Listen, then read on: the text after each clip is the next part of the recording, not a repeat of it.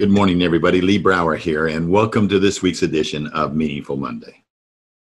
Here, and I am glad to be here. Are we going through some trying times or what?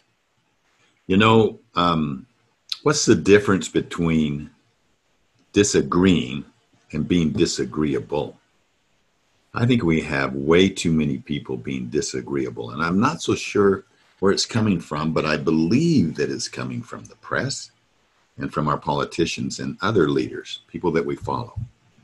And that's a concern. That is a real concern and a surprise. As business leaders, we make mistakes. When was the last time you made a mistake? Probably yesterday, or maybe today. That's what we do. Human beings are the only species on the earth that can make mistakes. And when we make mistakes, we learn. So it would be wonderful, wouldn't it, to be able to hear a politician stand up and say, you know what? We took all the facts that we had, we talked to experts, we made a decision, we got in motion. And just like always, when you're in motion, that's when the learning happens. And as we learn, sure, we could say, if we'd have known this, we would have done it differently. Instead, what we're having is we're having people point fingers and saying, look how you did it wrong, look how you did it wrong. Nobody's willing to step up and take responsibility. We're looking outwards. And the terrible thing is that's contagious. And we start to do it as citizenry. We start to do it ourselves, where we start laying blame on everything that's going around us. And we lose our vision of the future. The thing that's missing from leadership right now is that vision of a bigger future. They're so caught in the moment that they can't see that bigger future that gives them the ability to respond and be helpful as we go through this. And the press just jumps all over it. They want to attack your amygdala.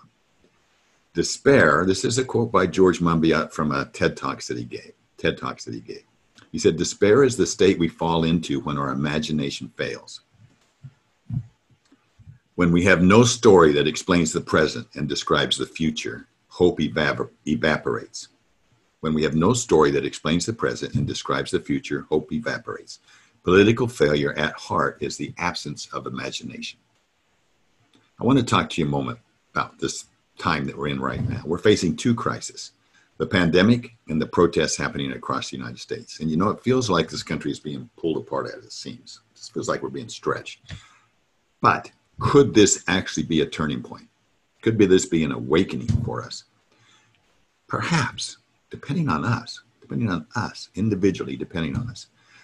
We have been thrown into disorder, but also this is this place where we can come together. And I think it's something that's been common for Americans and people around the world. We've done this before, but we need desperately a new narrative. A harmonious land is a land without injustice. It's a land in which all people are equal and have equal rights. It's a land in which we live within natural limits so that we don't destroy our own livelihoods and the prospects of a future. And we need to start to rebuild. We get to rebuild. We don't need to. We get to rebuild. We get to restore through building a community. Nesbitt said, clear back in late 1980s, John Nesbitt in his book, Megatrends, said, the one thing that's going to drive people more in the 21st century than anything else, the one emotion, is that sense of belonging. And more than ever, don't we see it now? We all feel a strong need to belong to something. And if we don't feel we belong to something, we desperately search around to find something where we feel we can fit in and be recognized and known and be able to express ourselves. And there's really two types of belonging. Psychiatrists call one bonding networks, and they call the other one bridging networks. Bonding networks is where you say, I belong to people who are like me, who look like me, who talk like me, and everybody else is an alien and threatening. And you know what? That type of bonding or that type of belonging can be very toxic. Then there's bridging networks. This is where you create belonging by creating shared interests with people who might be very different than ourselves, very different backgrounds. They don't look like you. They don't talk like you. But where you say, you know what? We've got something in common. We both love our country. We love our neighborhoods. We love our communities. And we want to build those communities. We want to build bridging networks, bringing together different communities to work for the things that we really want and value, for justice side by side. That's the exact type of restoration we need with a common vision. Maybe it's not what we go through. Maybe it's how we come through. We are seeing ourselves and others differently. We're learning new ways to live, aren't we? We're learning new ways to be. All of us have been affected. Everyone has felt a change.